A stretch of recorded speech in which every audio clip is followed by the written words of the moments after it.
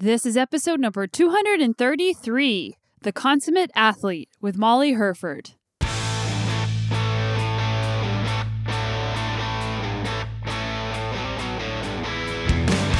Welcome to the Sonia Looney Show. This is a podcast about how to live a high-performance life, spanning the categories of mindset, plant-based nutrition, and inspiring stories to help you be better every day.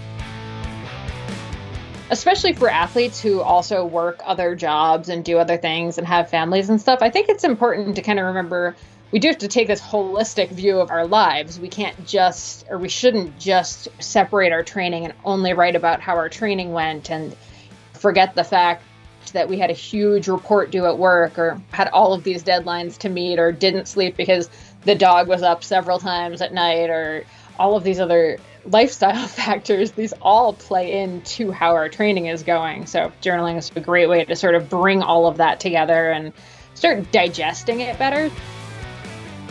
I hope everyone is having an absolutely fabulous week. And I'm so thankful that you guys are here listening to the show. And it means the world to me, all the messages and the Instagram stories that you've been sharing on social media.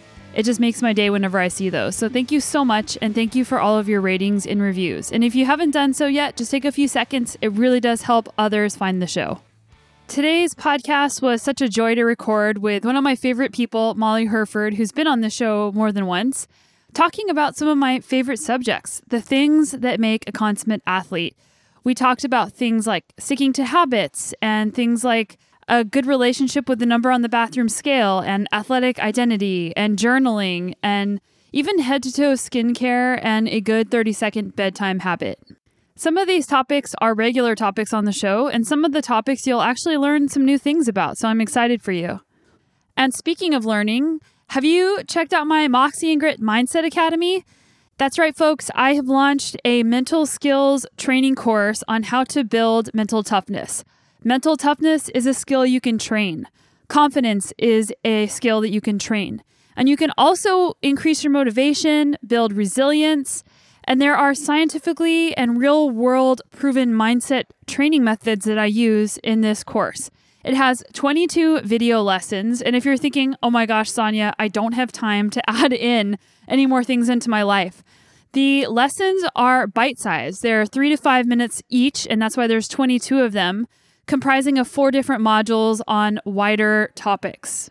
We go into the science of positive psychology, of sports psychology, of some mindfulness-based training techniques, and give you real-world practices so that you can apply them not only to your cycling, but to your daily lives as well. If you head on over to sonialooney.com, you'll see Mindset Course in the menu. You can also find it at moxieandgrit.com.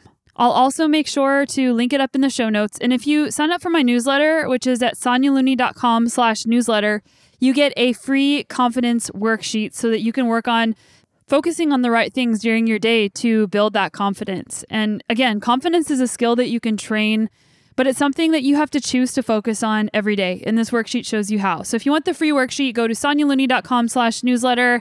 And if you want to go way more in depth into all of these wonderful things in the world of mental toughness, check out the Moxie and Grit Mindset Academy. Okay, so let's talk some more about Molly Hurford. Molly is the co-host of the Consummate Athlete podcast, which is an amazing podcast, and I highly recommend it. And today she's talking about her new book, Becoming a Consummate Athlete, which she co-authored with her husband, Peter Glassford.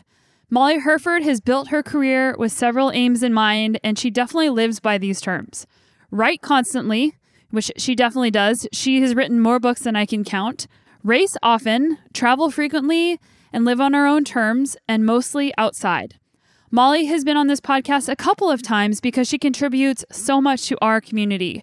She's the author of books on cycling and nutrition, including a book about saddle sores, and it's really popular. She has also written an athlete sponsorship guide and has a course on how to be a sponsored athlete that you can find on ProKit that is also linked in the show notes.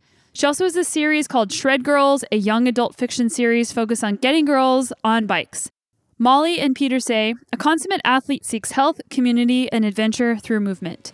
And in this episode, we do a deep dive into what it means to be a consummate athlete. So let's dive right in.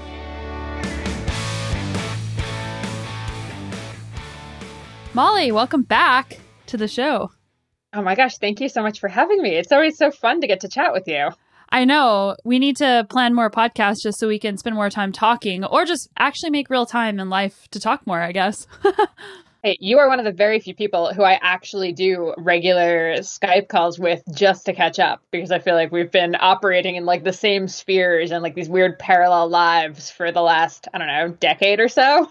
I know. And like baby and your baby dog dropped in, it kind of was like a little disruption bomb. It's true, yes. Crying on your end, woofing on mine. It's a problem. It's a problem. It's a process. So I'm really excited about your new book that came out. What number book is this for you? You've written so many.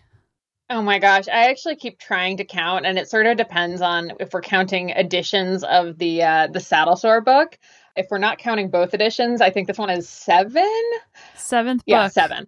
I just got called a chronic book writer by a friend of mine, and I was like, that is the best way to describe me ever. I like it.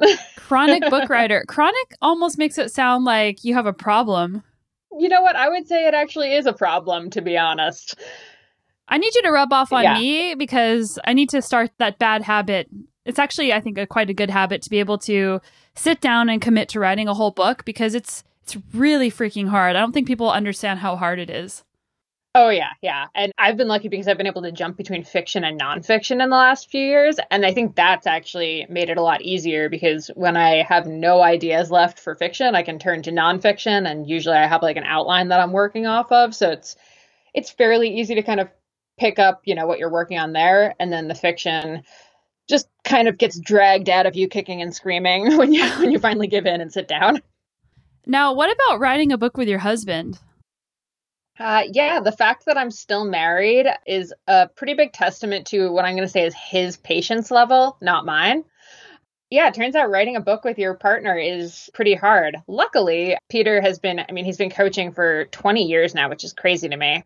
So a lot of the practical information and knowledge in the book is down to him, but he also is smart enough to know that I'm going to be the better writer of the two of us. So he was willing to kind of information dump, and then I was able to kind of turn it into the actual readable book. So, in that sense, we kind of played off each other better than if we were both trying to be writers and both trying to be coaches, I think.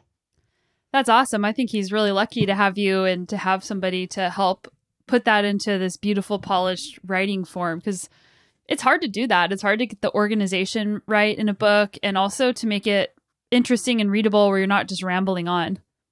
Yeah, that's definitely, an issue that both of us had throughout it. I think, it was super helpful to go through it with someone and be able to go back and forth. It was a fun, very different experience than my normal, I've written this, it's done, check, print, move on, or check, print, send to editor. This was check, print, send to Peter. He sent back to me and, would be like, we need to fix this, or I think he could have gone the next 5 years just constantly changing little tiny things. But at some point we had to be like, well, we want it to be out and in people's hands and actually helping people, not tweaking where the comma goes in this certain sentence. So that was interesting. Yeah, the perfectionism and the preparation can make it so you never actually get anything done. And I'm sure everyone listening to this has been in that in some way or form. Yeah, I often say, I'm definitely more of the, let's get something out and, we'll figure it out as we go. And, we went through a bunch of iterations and drafts on this, and I'm super proud of the finished product. But yeah, we easily could have let perfectionism just keep it from coming out for another 2 years, at which point, now we've kind of missed that opportunity to help people out, especially right now when everyone kind of really needs that leg up on the healthy habits side of things, I think. Yeah, and I think something important to be taken away from this for people is no matter what you're working on or what you're dreaming of working on, get started and put it out there. And it's never going to be perfect. There's never going to be an end product. You're never going to have enough research. You can research forever and ever and ever. Get started and put it out there, because man, it feels good when you do that. And then knowing that you can come back and, like you mentioned, Molly, you've done multiple editions of your Saddle Sore book, so you can come back and do another edition. Oh yeah, honestly, the first version of the Saddle Sore book makes me cringe to think about it. But on the flip side, I also am very aware that the 2 years between edition 1 and edition 2, there were hundreds of women who actually kept riding because they, read about not wearing underwear with their chamois, or what chamois cream was and how much to use and all of that kind of stuff.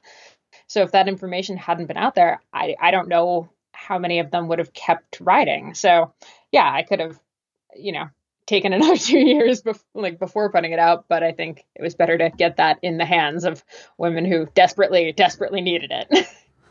So what makes a consummate athlete? Oh my gosh.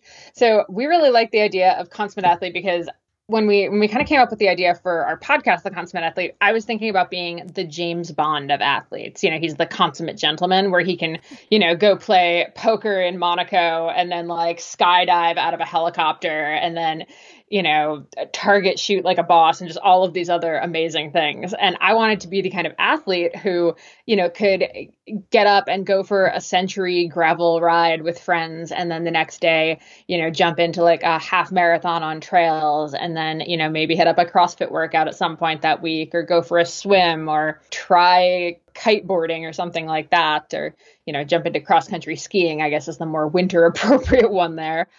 Just someone who could be this all around strong, healthy athlete who, isn't afraid of trying all of these new things. I think, a lot of us have gotten really into one specific sport. And, often that comes at a cost, right? Like, we're really into cycling, so we don't do any work on our core, or we're really into running, but now we have all of these, stretch fracture injuries and stuff because we haven't been taking care of any strength.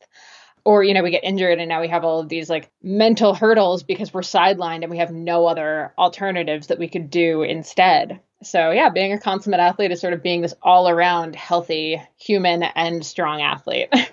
Yeah, and that's something I'll call myself out on is I am a very one-dimensional athlete and I love other sports. Like I played tennis and soccer growing up, like at a high level, and I love running.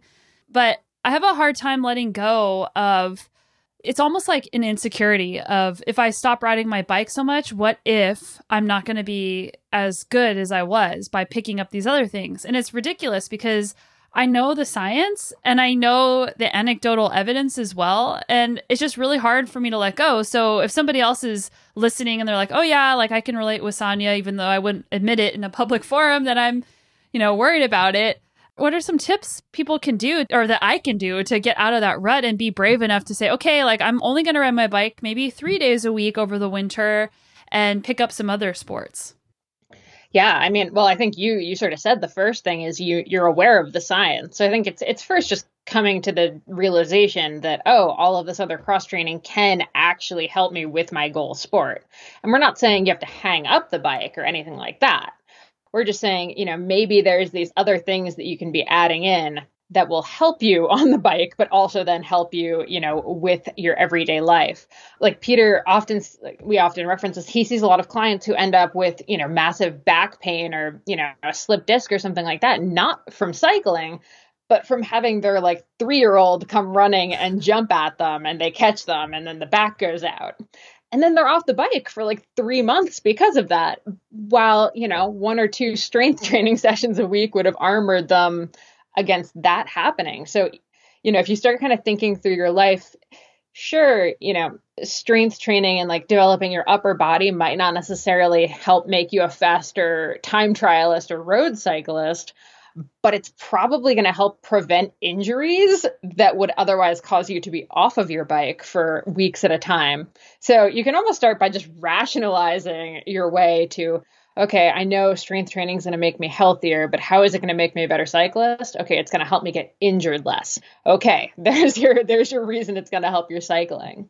And then I think the other way is to stop thinking about it as like a either or. I'm more of a more and kind of person. So I love, I've probably said this probably on this podcast before because I'm evangelical about it.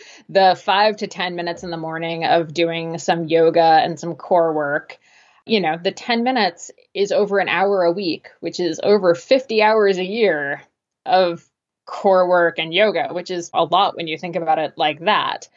But, most people won't bother taking that like 5 minutes in the morning or 10 minutes in the morning to just do a few planks, do a few sun salutations. But that's sort of like the sneakiest way to start getting into becoming kind of a stronger, more all-around athlete. Little stuff like that. Put a pull-up bar, on the doorway to your bathroom. So whenever you go into the bathroom or the bedroom or wherever, you can either hang from the pull-up bar just to kind of let your chest open up, let your shoulders open up, or do a couple pull-ups or work your way to doing a couple of pull-ups.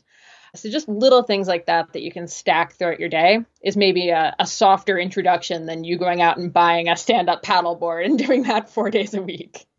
Yeah, I love the cue of seeing the pull-up bar in the doorway and every time you walk through that doorway so you can habit stack. And I also love what you said about starting with something small, like 5 minutes seems achievable. Maybe it's 1 minute if 5 minutes seems insurmountable, so that these habits and these actions you take compound. Like that's huge. Exactly. Yeah. I remember we had this ultra runner, Jax Mariash, on our podcast years ago, and she mentioned that when she's just brewing her French press of coffee in the morning, she does squats while she's letting that brew. And I was like, that is brilliant in sort of everyday life. And that really stuck with me. And I think you've actually mentioned push-ups. I think your husband was doing push-ups or something a while back. Now I'm like creepily like mentioning podcasts from like 2 years ago from you. But I remember you talking about that. So you know. Yeah, he does push-ups when the espresso machine is heating up.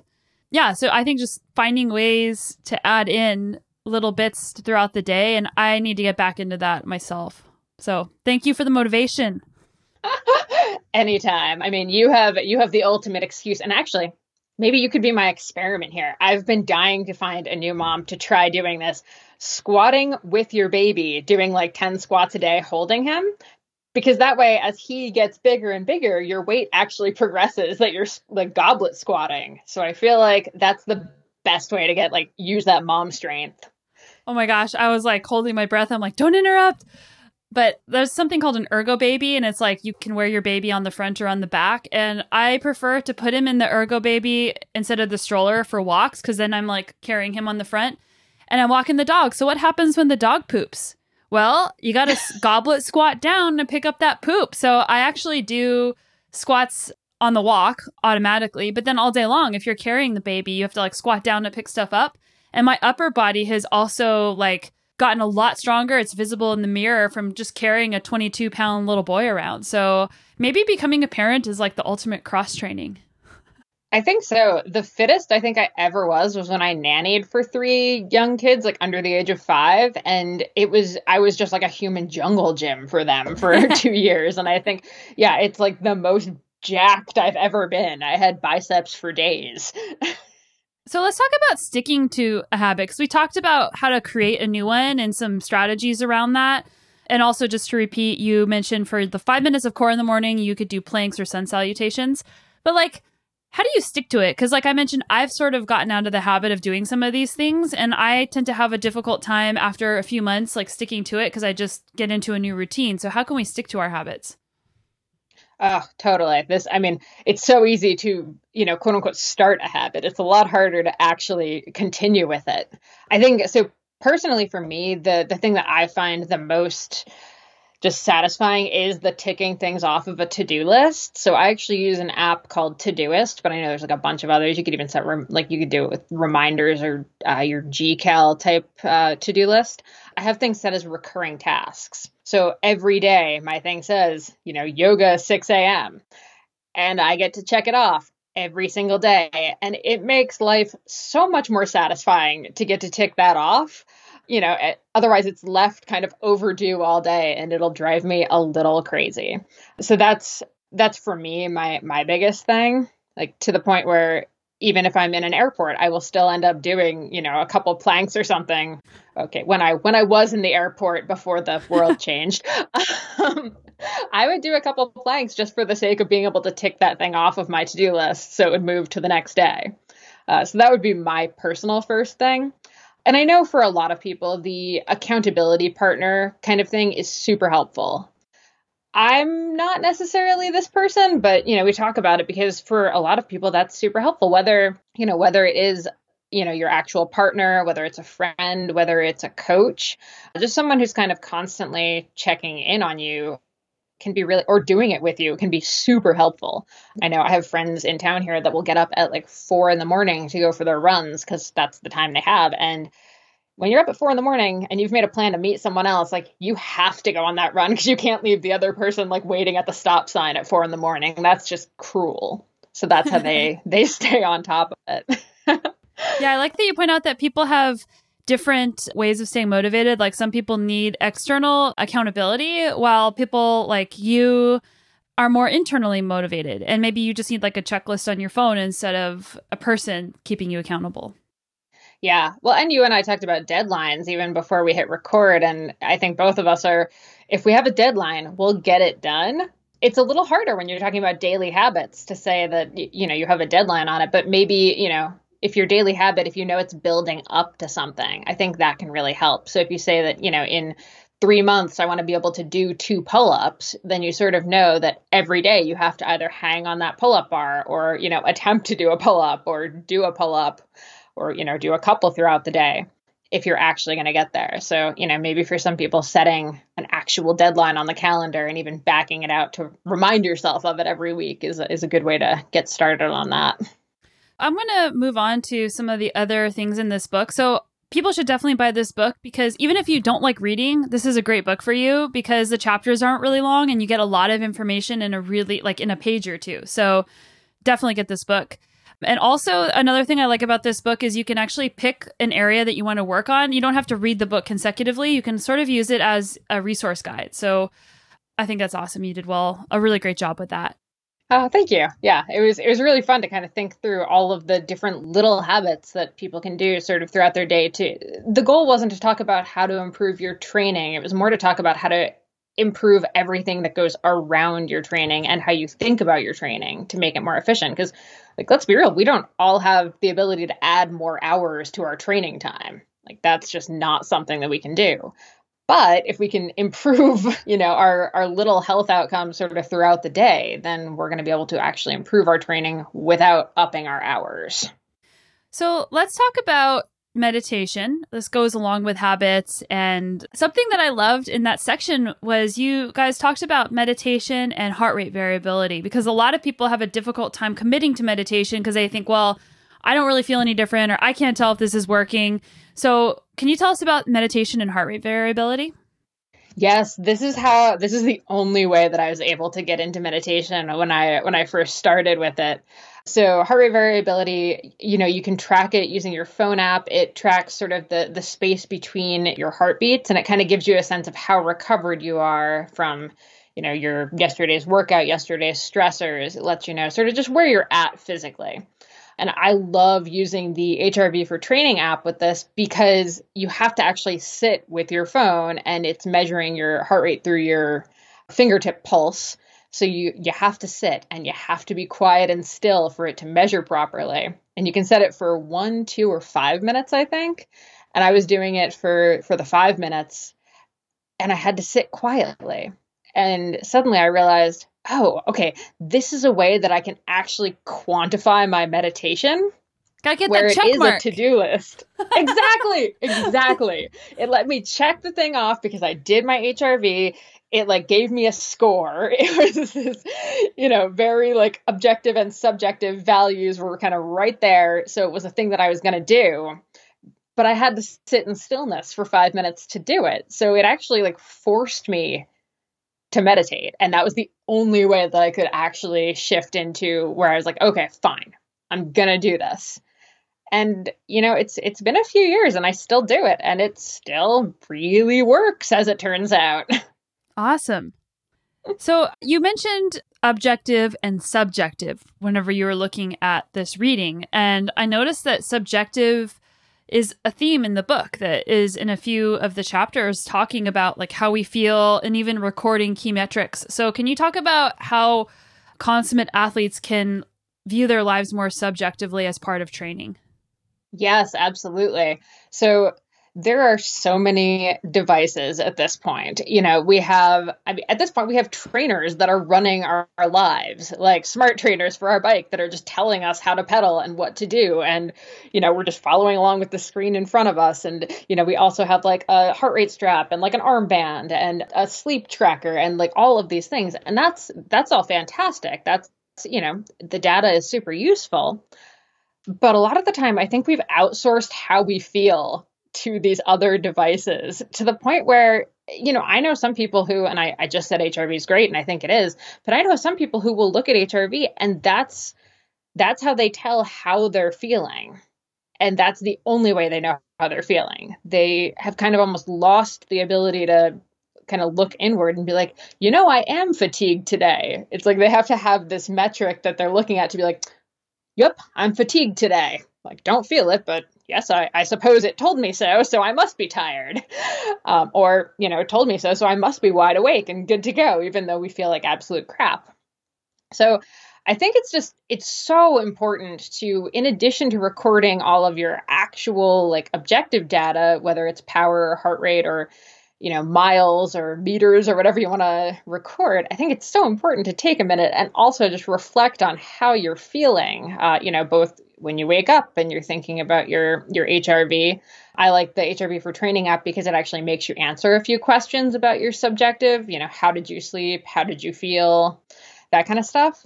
But, you know, Peter is always yelling at clients with Training Peaks where, you know, they upload their data files, but they don't add anything to the comments.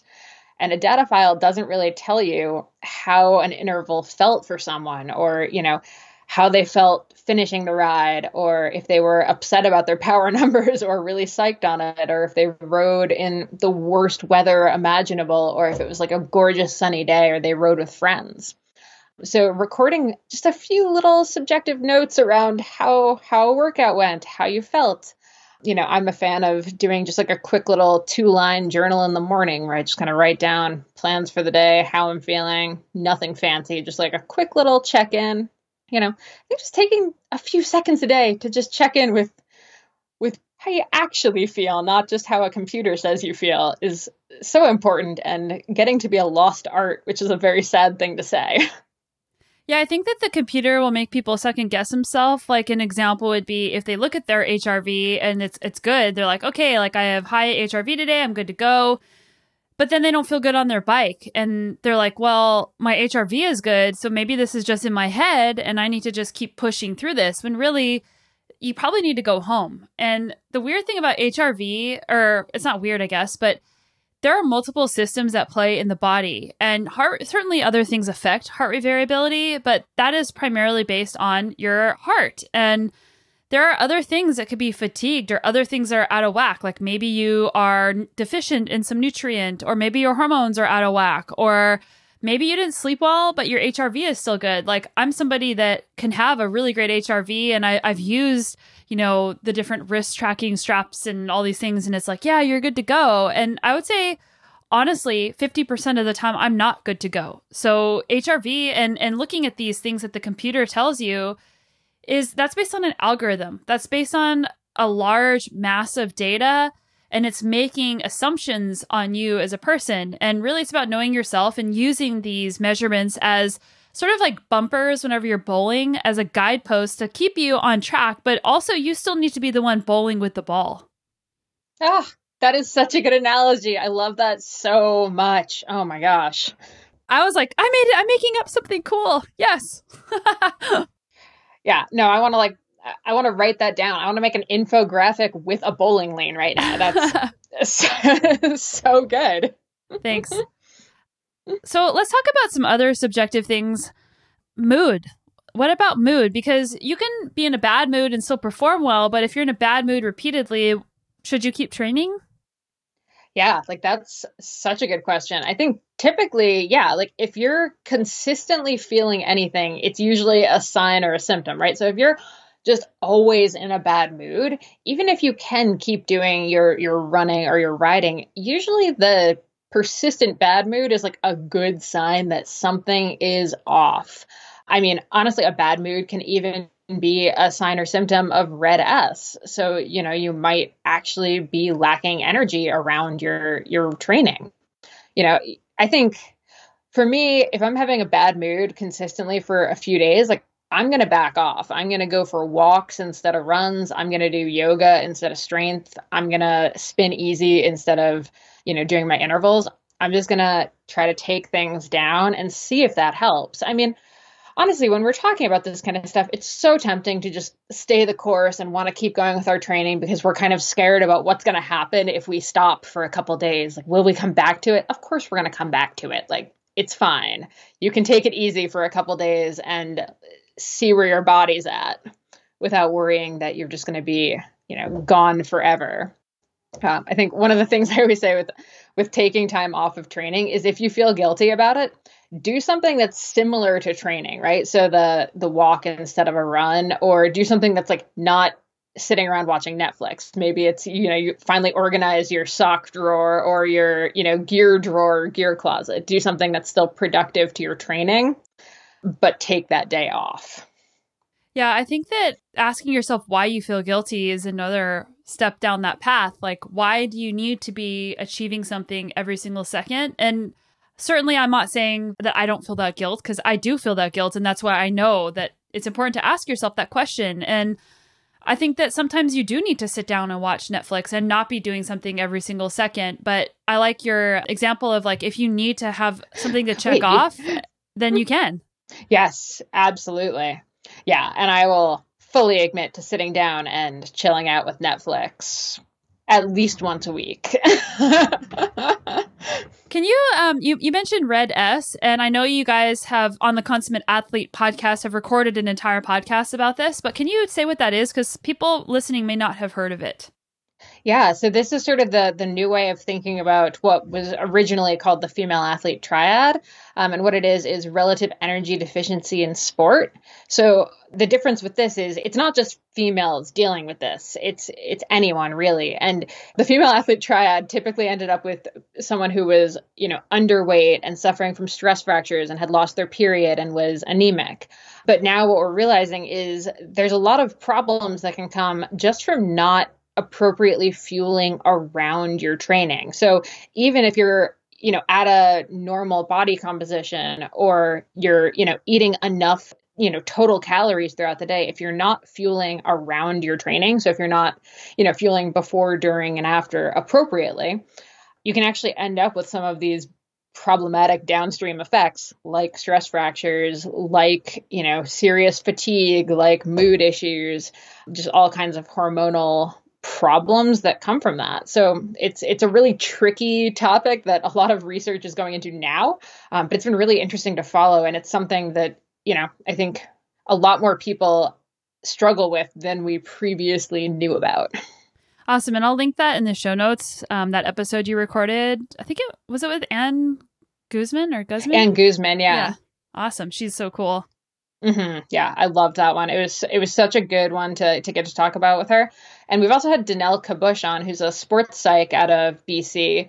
And she talked about sort of more of the body image mental side of it, but how body image can kind of contribute to problems around Red S, because a lot of especially younger female athletes have the tendency to not eat around their training. So they do a lot of, very low fuel rides, barely eating during, barely eating after. And then, 10 hours later, they're kind of binging on a bunch of junk food because their bodies are completely starved. And the problem with that is then they're not actually, they're in this weird position where they're not fueling the rides. They're performing terribly, but they're also not even like getting to the weight that they're aiming for, because they're still eating all of the calories, but just not actually using it during their training. So it's kind of a really weird, interesting thing.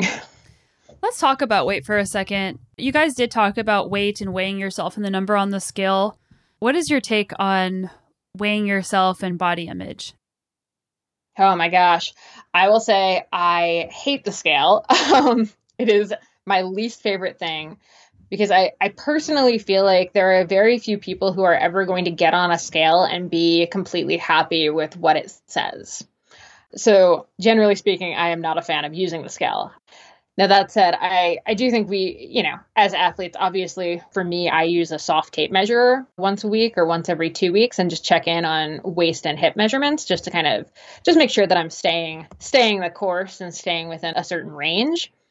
But I think we put a lot of emphasis on the number on the scale, and it's something that we've been trying to kind of come away from. We think our general philosophy is that if you're training appropriately, fueling appropriately, the body composition stuff is going to work itself out. I think Dean Galich, one of our first ever podcast guests who, coached Olympians like Katarina Nash, said, if you're training right and you're eating well, the weight is going to work itself out. He rarely has his athletes get on a scale or worry about race weight or watts per kilogram, because if they're doing the training, they're going to end up where they're supposed to be.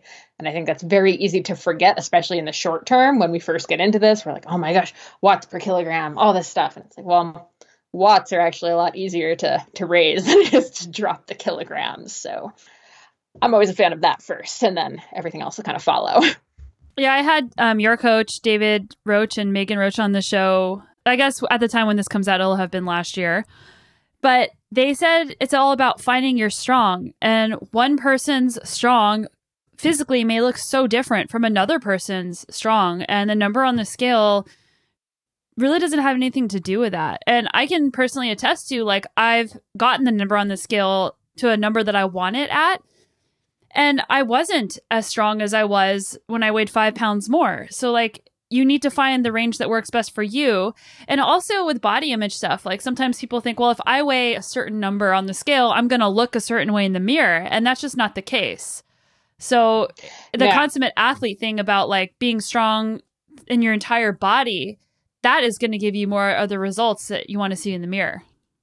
Yeah, exactly. Like, I have never once gotten on a scale, seen a number, and then like looked in the mirror and I was like, yep, you're there. You're good now. Like, that doesn't actually happen. That's like this weird New Year's resolution fantasy that we all have, that if we just lose 5 pounds, we're magically going to look a way that is going to make us just like thrilled with the person in the mirror. But I guarantee if most of us lost the 5 pounds, we'd look in the mirror and like not even notice it, or find something else that we were mad about. So I'm all about celebrating where we're at right now. Yeah, and there's like cognitive distortions too. Like, you could lose the 5 pounds, and to everybody else, you might look like you lost a little bit of weight, and you could look in the mirror and still see the same thing. So in some ways, you can't even trust that. Exactly. Yeah. So in terms of like, we're talking about, weight loss or just being a strong, healthy athlete and not being focused on the weight. And this brings us to athletic identity. And you guys have a little bit about athletic identity and taking it, towards even the number on the scale. Like, some people think that I have to weigh a certain number on the scale to be, quote, fit, or to be considered an athlete, or I have to have bulging biceps in order to be an athlete. How do you guys break down athletic identity? Yeah, so this was a super important part for us, because I think for people to actually take the time or be willing to kind of put these habits into place that sort of aren't just, I tick off my training once a day. It's, how I'm eating, how I'm sleeping, how I'm living, how I'm, organizing my gear, all of that stuff. I think if you believe that you're an athlete, if you see yourself as an athlete, it is a whole lot easier to have the healthy habits that an athlete would. And I'm using quotes around that. So part of it is a little bit of like fake it till you make it. Like, if you can tell yourself, I'm an athlete and therefore I insert healthy habit here, and, not I weigh this much, but I meal prep every Sunday so that I have healthy lunches throughout the week, or I, make notes about my training so that my coach knows what to, how to tweak my training for the next week, or I know how to tweak my training for the next week because I've thought about how I feel. Because I'm an athlete, I take time visualizing in the morning about how I want my workout to go. So I think the first thing with the athlete identity is, if you're listening to this, you should probably fake it till you make it, because you want to be an athlete. Therefore, let's just call you an athlete. But I also think, athlete doesn't mean that you're getting paid or that, you're on podiums. Like, athlete to me just means that you are able to go out and perform something athletic. So if you can go out and go for a walk, if you can go out and go for a run or a ride or whatever, to me, you're an athlete. So I think we just need to kind of embrace that. And as someone who was not an athlete as a kid, who was like the anti-athlete, like little punk rock kid who made fun of the athletes. Apologies to anyone who's listening to this that knew me when I was like young and mean. It's a hard identity to get used to if you didn't grow up with the idea that you were a, high school athlete or a college athlete. But I think it's such an important thing coming to terms with that. Yeah. And like, you don't even have to put a number plate or pin a number on yourself or be play a team sport, be in a game to be an athlete. You just have to be somebody that wants to use your body. Exactly. Yeah. And I mean, if we've learned anything in 2020, it's that you don't need a finish line to consider yourself an athlete, because even the proest of pro athletes were sorely lacking in competition and finish lines this year. And I don't think any of them stopped calling themselves athletes because of it. Yeah, like basically if you're an athlete, there is no finish line because that's an identity that you have. It's not a thing that you're going to check off. Yeah, exactly. Yeah, and I love that you talked about identity-based habits, how if you are an athlete, your daily actions are votes and check marks for this is proof I'm an athlete because I care about my body, I care about my sleep, I move my body, I maybe set new goals around things I'm trying to do. That's what makes you an athlete, not I won a race or I signed up for a race. Exactly. Yeah. And I mean, in 50 years, like you're going to be a lot happier because you're healthy, not because of like your trophy shelf that you have sitting in your garage somewhere. So I think, it's all about thinking about staying athletic for as long as possible. Being an athlete, like a lifelong athlete, is, I think, so much more important to us for sure than being a athlete who's, competitive this year and then just done with it. It always makes me super sad when I hear about people who, spend like a year where they say they're going to run a marathon and they spend like a year or two getting ready for it and like doing all this stuff. And then they run the marathon and like, boom, they hit their point B, they hit the finish line and now they're just done. Our goal is to get you to maybe get to that point B finish line, but then be thinking about what's next. What's the next adventure? Not necessarily be like, and okay, I'm done and dusted. I'm going to go sit on the couch and watch Netflix for the next 10 years. See you later. I do that for like a week, sure, but let's get back to it. Yeah, and even like the pro cyclists who retire and then never ride a bike again. And all these things that you're talking about really pull in the themes of your book. Like being a consummate athlete means that you can be an athlete your entire life because you've been doing things so that you can stay healthy. Because you can be an athlete and you can go hard in one area, but you could not be healthy the rest of your life because you're not doing it in a way that's sustainable. Exactly. Yeah. Like the best examples of consummate athletes that we know aren't people who were, super pro in their sport. And then, yeah, like you say, retire. And, if you're at a Belgium cyclocross race, you can usually spot like the former world champions and stuff. And they've all gained like, 80 pounds and like they're wearing track pants and like smoking. And you're just like, what? No, you were the best in the world. Usually the most consummate athletes that we know an 85-year-old who's, out fat biking in Northern Ontario right now. And, in a normal year, he actually would have flown down to South America to go on some hiking treks and like backcountry camping things down there. And he never played professionally or, raced professionally. He's just loved athletics his whole life. So that's who we're more aspiring to be than, the proest of the pro. Although the proest of the pro could also be, going on hiking treks when they're 85 too. So we hope. And it sounds like something that another like undercurrent of all this is being familiar with your inner narrative, because if you're doing all these things and you don't realize how you're feeling or why you're doing it, or asking yourself maybe some hard questions, then it's harder to sustain it. And you talk about journaling in your book and you have some really great journal prompts. What are some of your favorite journal prompts? Oh my gosh. Well, every day I usually start with like the gratitude journal. And I know at this point, everyone has probably heard about gratitude journaling 1,000,001 times, but we're going to make it 1,000,002 because I do genuinely think that it is like the best way to sort of kick off your day and kind of get started from a place of positivity, which is not something that I am necessarily naturally known for. So for me, that's become really important, and it's never anything fancy or anything. I am not like a beautiful bullet journaler or anything like that. It is not precious. It is pretty unattractive. But I really like doing that. I love the weekly review. That's sort of my biggest journaling thing, thinking about, what went well during the week, what could have changed. And this is not just training. I think it's especially for athletes who also work other jobs and do other things and have families and stuff. I think it's important to kind of remember we do have to take this holistic view of our lives. We can't just, or we shouldn't just, separate our training and only write about how our training went and, forget the fact that we had a huge report due at work or, had all of these deadlines to meet or didn't sleep because the dog was up several times at night or, all of these other lifestyle factors. These all play into how our training is going. So journaling is sort of a great way to sort of bring all of that together and start digesting it better. So I like thinking about, what happened during the week, how it went, what I could have improved on, what I did really well is always a nice one. And then I'm actually a huge fan of looking at the week ahead and thinking, what don't I need to do? I've realized that's actually a bigger thing for me. We talk about this all the time. We both have just to-do lists that could go on forever with all of the projects that we're excited about doing and that we also have to do for work stuff. So every week I try to sit down with my journal and think through, what do I have to do for the week to be good? And what can I get rid of? What can I X off the list that will make my week even better? Yeah, I actually wrote down my 3 favorites from your list. And my number 1 favorite was, what's one thing you could skip? Yes, exactly.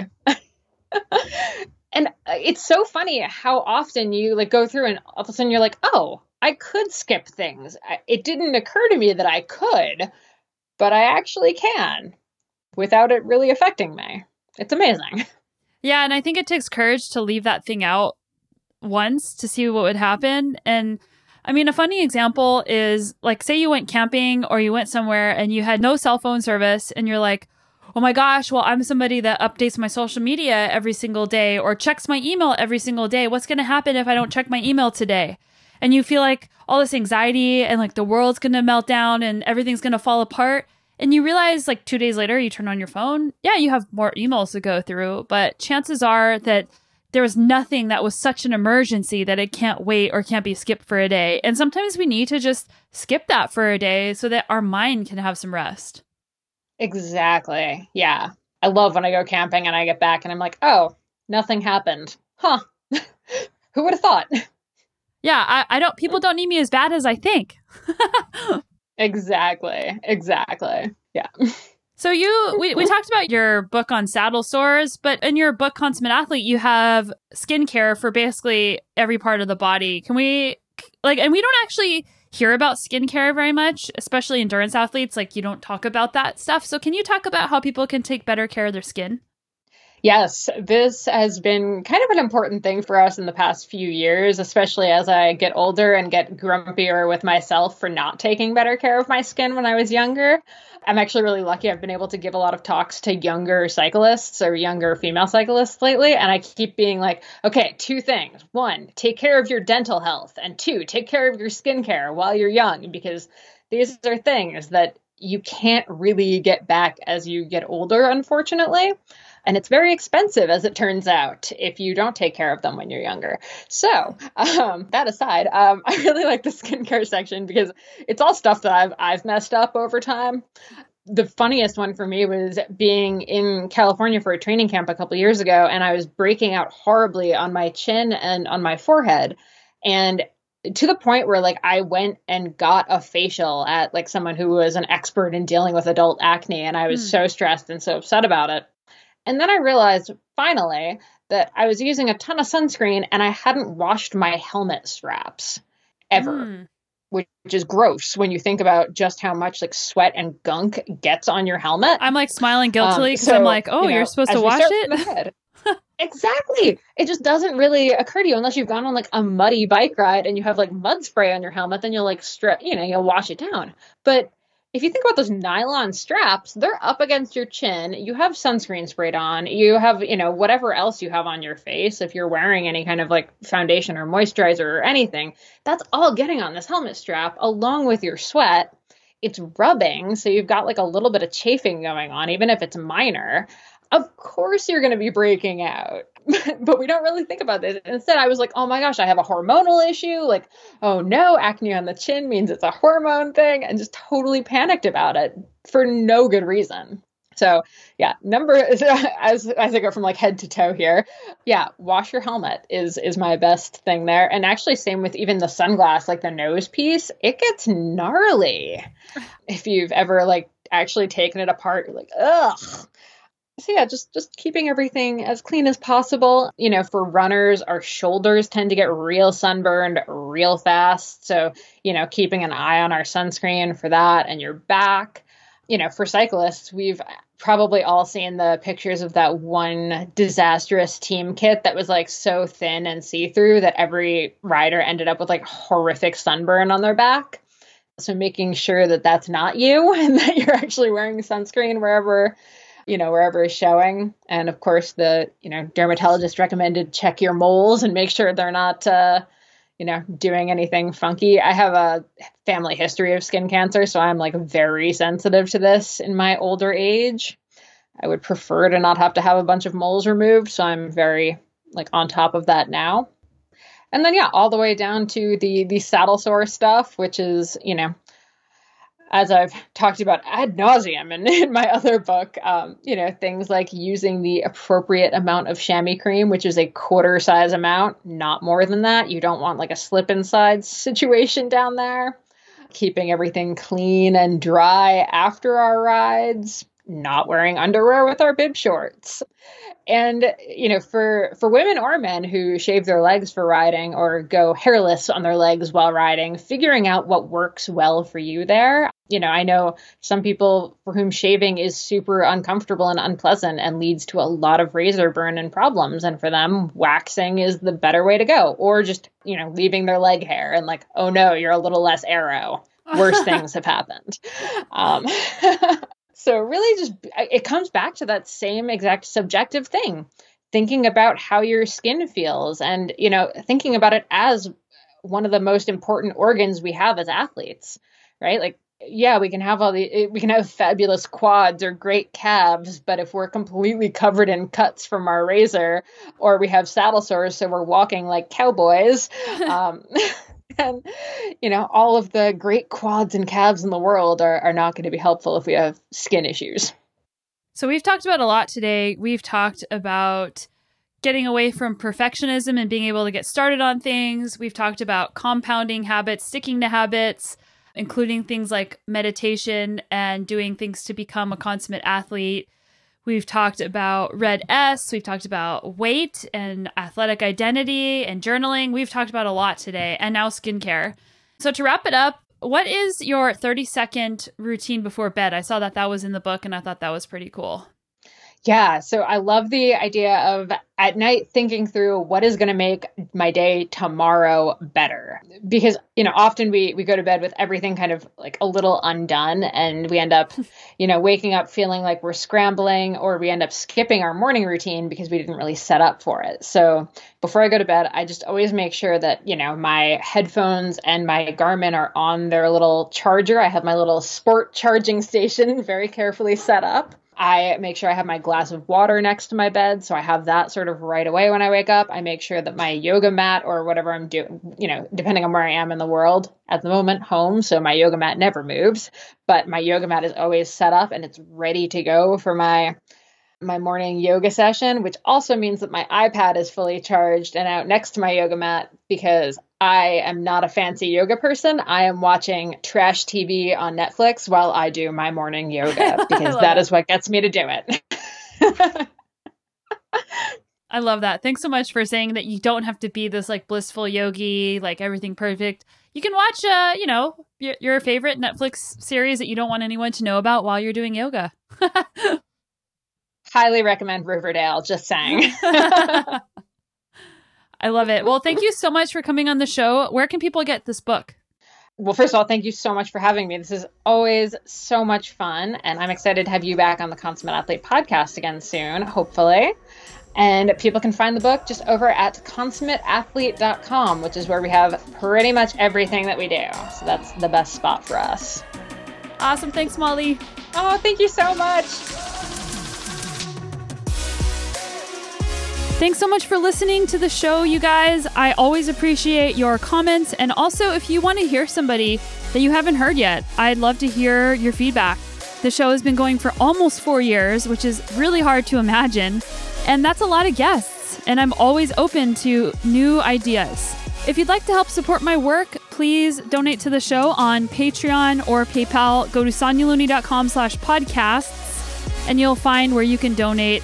It goes to paying my audio editor who has been with me since episode 1. So you can imagine the number of hours that he has put in to make sure that this show sounds amazing. And it's been a big investment on my part, and I so appreciate those who are willing to share the investment with me. You guys are awesome, and I'm rooting for you. And I'm with you on this journey of personal growth, adventure, and our mission to be better every day.